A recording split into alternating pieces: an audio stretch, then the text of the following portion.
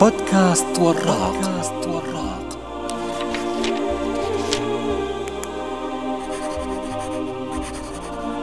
بودكاست وراق يضعك بين يدي الكتب. كتاب اقرأ للمؤلف ساجد العبدلي، دار النشر مدارك، الطبعة 7 2013. عدد الصفحات 128، الحجم متوسط، والسعر 20 ريالا سعوديا. هناك مثل غربي يقول: إذا أردت أن تسعد إنسانا فحبب إليه القراءة، وهذه حقيقة ولا شك. فملكة القراءة لمن يمسك بزمامها تمنح صاحبها متعة لا تقاوم، وتسبغ عليه سحرا لا ينتهي. ففي الكتب عوالم لا تحدها حدود الخيال ولا يتصورها العقل. إن القراءة تهب الإنسان خلاصة فكر من يقرأ لهم، لأنها تمده بالمعرفة التي أودعوها كتبهم، وهي تلك التي أمضوا أياما وشهورا وسنين من أعمارهم وهم يكتبونها. لكن الناس عموما وفي مجتمعاتنا العربية على وجه الخصوص قد صاروا اليوم في انصراف عن القراءة، وصار الواحد منهم لا يطلع غالبا إلا على الكتب التي يجبر على قراءتها، إما لحاجة دراسية أو لظروف العمل والوظيفة. لهذا السبب من جملة أسباب أخرى كانت الحاجة لأن يتعلم الإنسان كيف يجعل القراءة جزءا من حياته، بل كيف يجعلها منهجا لحياته، وهذا ما أسعى إلى تسليط الضوء عليه من خلال هذا الكتاب. كيف تقرأ كتابا إذا كنت لا تستمتع بالقراءة؟ كثيرا ما يأتيني هذا السؤال: كيف أستطيع أن أصبح من القراء الدائمين في حين أنني لا أستمتع بعملية القراءة؟ والحقيقة أن الإجابة ليست سهلة بقدر ما يتصور البعض، فليس هناك زر سحري نضغطه فيصبح الإنسان قارئا، ولكن الأمر ليس صعبا إلى ذلك الحد أيضا، إذا توافرت الإرادة الحقيقية عند الشخص لكي يصبح قارئا، إن هو بالفعل حرص على اتباع النصائح السريعة المركزة التالية. أولا وقبل كل شيء، لا تجبر نفسك على القراءة. اقرأ لأنك تريد ذلك، وليس لأنك مجبر على فعل ذلك. ثانيا، احرص على اختيار الكتاب المناسب. إياك أن تعزف عن القراءة ككل لمجرد أنك من بعد تجربة كتاب أو 2 وجدت نفسك لم تستمتع بما جاء فيهما، سواء من حيث المادة أو الأسلوب. فهناك العشرات والعشرات من الأنواع والمجالات الأخرى التي قد تروق لك، لذلك لا تتسرع في الحكم، وعليك الاستمرار في الاطلاع على أنواع أخرى من الكتب. ثالثا، لا تستعجل وتتسرع في عملية القراءة.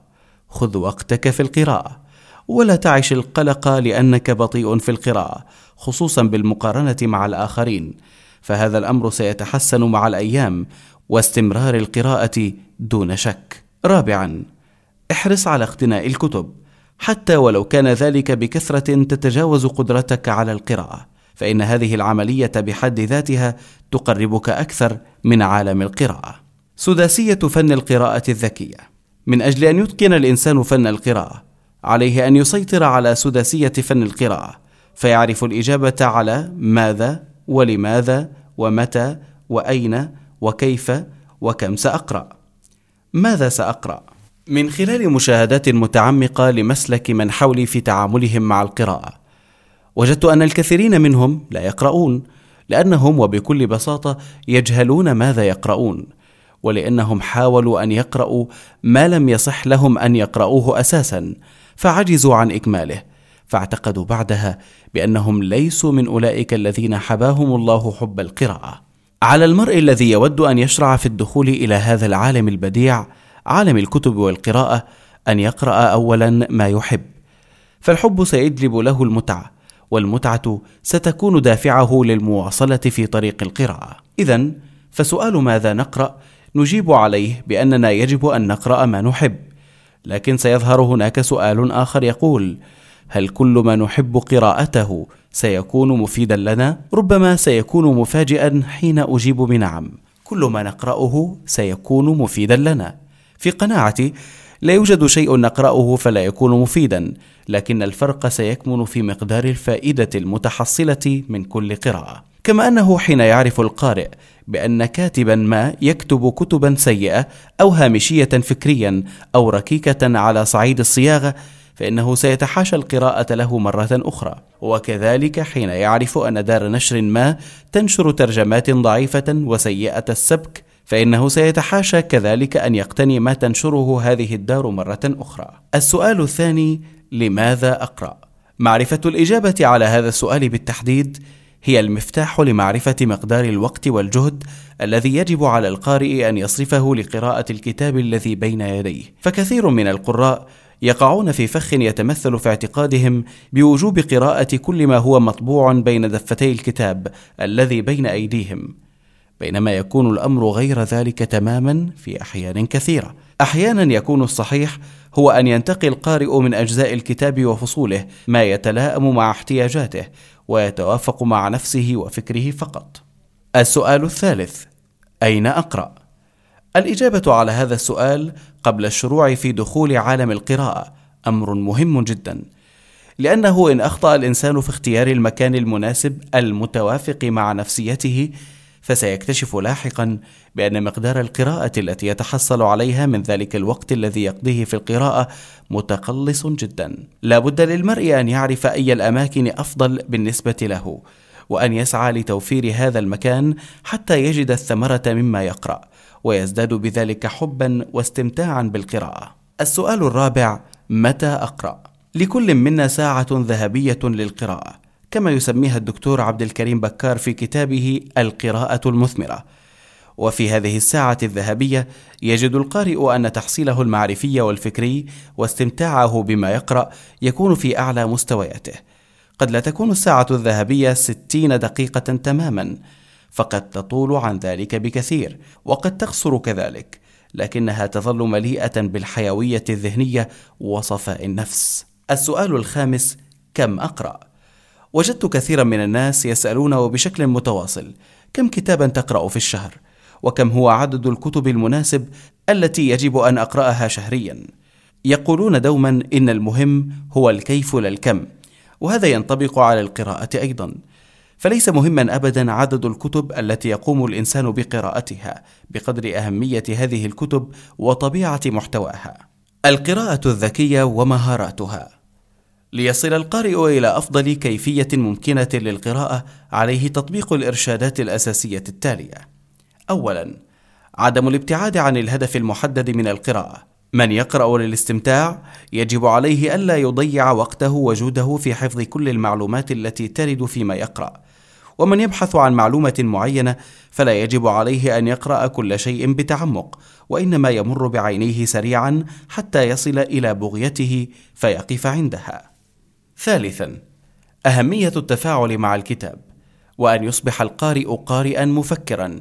لأجل قراءة حقيقية لا يصح أن تمر المعلومة ولا الفكرة على القارئ مرور الكرام، وإنما عليه أن يتوقف عندها ويمحصها لتثير في عقله التساؤلات حولها. يقول الدكتور عبد الكريم بكار إن النص الجيد هو النص الذي يشتمل على فراغات معرفية، وملء هذه الفراغات من الآن فصاعدا صار من مهمة القارئ الجديد، وحين يشرع القارئ في سدها تبدأ رحلة التواصل بينه وبين الكاتب.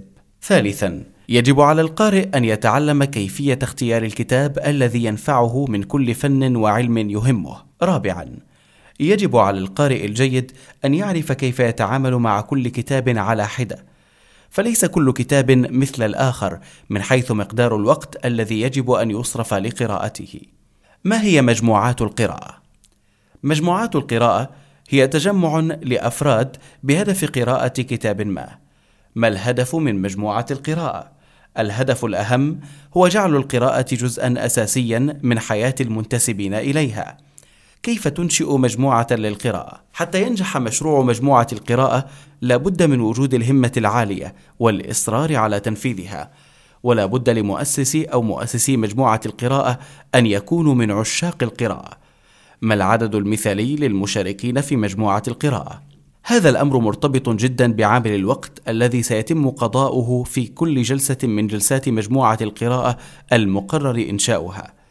ومن خلال تجربتي فإن 2 ساعات من الوقت هو الحد الأقصى للفترة التي يمكن تمضيتها بتركيز واستمتاع في مثل هذا النشاط الفكري الحواري، وبعدها سيبدأ المشاركون بالإحساس بالإرهاق والملل، وهو الأمر الذي إذا تكرر قد يكون سببا في عزوفهم لاحقا عن المشاركة وربما الانقطاع عن المجموعة. ويفضل ألا يقل عدد المشاركين عن 3 وألا يزيد عن 12 حتى تكون جلسة المناقشة مثمرة ومفيدة وغير طويلة.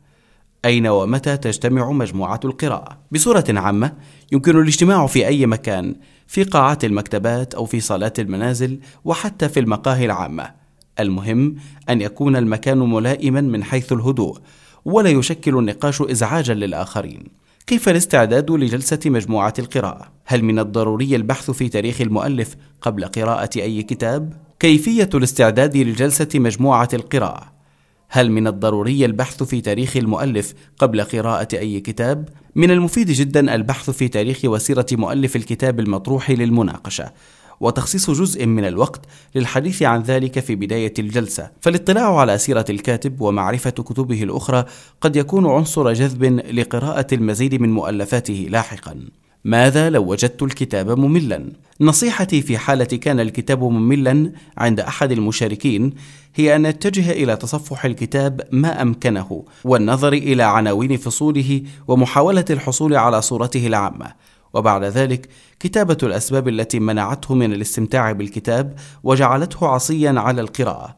فهذه الأسباب قد تحمل في طياتها مادة ثرية للنقاش وفوائد كبيرة لمجموعة القراءة. كيف تبدأ الجلسة النقاشية؟ من أهم القواعد المرتبطة بهذا الأمر هو أن يكون للجلسة موعد محدد تبدأ وتنتهي فيه، ومن المفيد أن تبدأ الجلسة بمقدمة من مديرها يتم من خلالها وضع قواعد الجلسة حول طريقة الحوار والمناقشة، وعلى مدير الجلسة أن يلعب دور المستمع الجيد لما يقوله المتحدث حتى يشعر الجميع بأهمية ما يقولونه ويتشجعون للمشاركة بالمزيد، ليكون مثالا لبقية الأعضاء في كيف يكون الإنصات وكيف تكون متابعة النقاش. كيف تختم جلسة القراءة؟ بعدما يتم نقاش كل المحاور المطروحة ويعطى المجال لجميع الأعضاء بالمشاركة بما لديهم، يقوم مدير الجلسة بتلخيص ما تم الحديث عنه وتحديد الكتاب والموعد القادمين بالاتفاق مع المجموعة.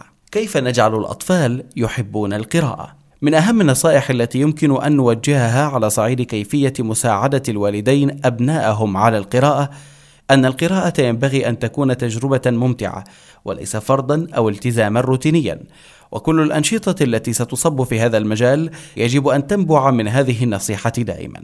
ثانيا، وفي هذا الصدد لابد من الجلوس مع الطفل والقراءة له بمعدل 30 دقيقة يوميا، حيث سيكتسب الطفل من خلال هذه الطريقة الوعي بتقاليد القراءة وأنها تسير من اليمين إلى اليسار، وكذلك سيكتسب المزيد من المفردات بهذه الطريقة. ثالثا، من المهم أن يقدم الوالدان قدوة جيدة لطفلهما، حيث سيدرك الطفل أن القراءة شيء مهم في حياة الإنسان عندما يرى أباه وأمه يقرآن بشكل مستمر في المنزل.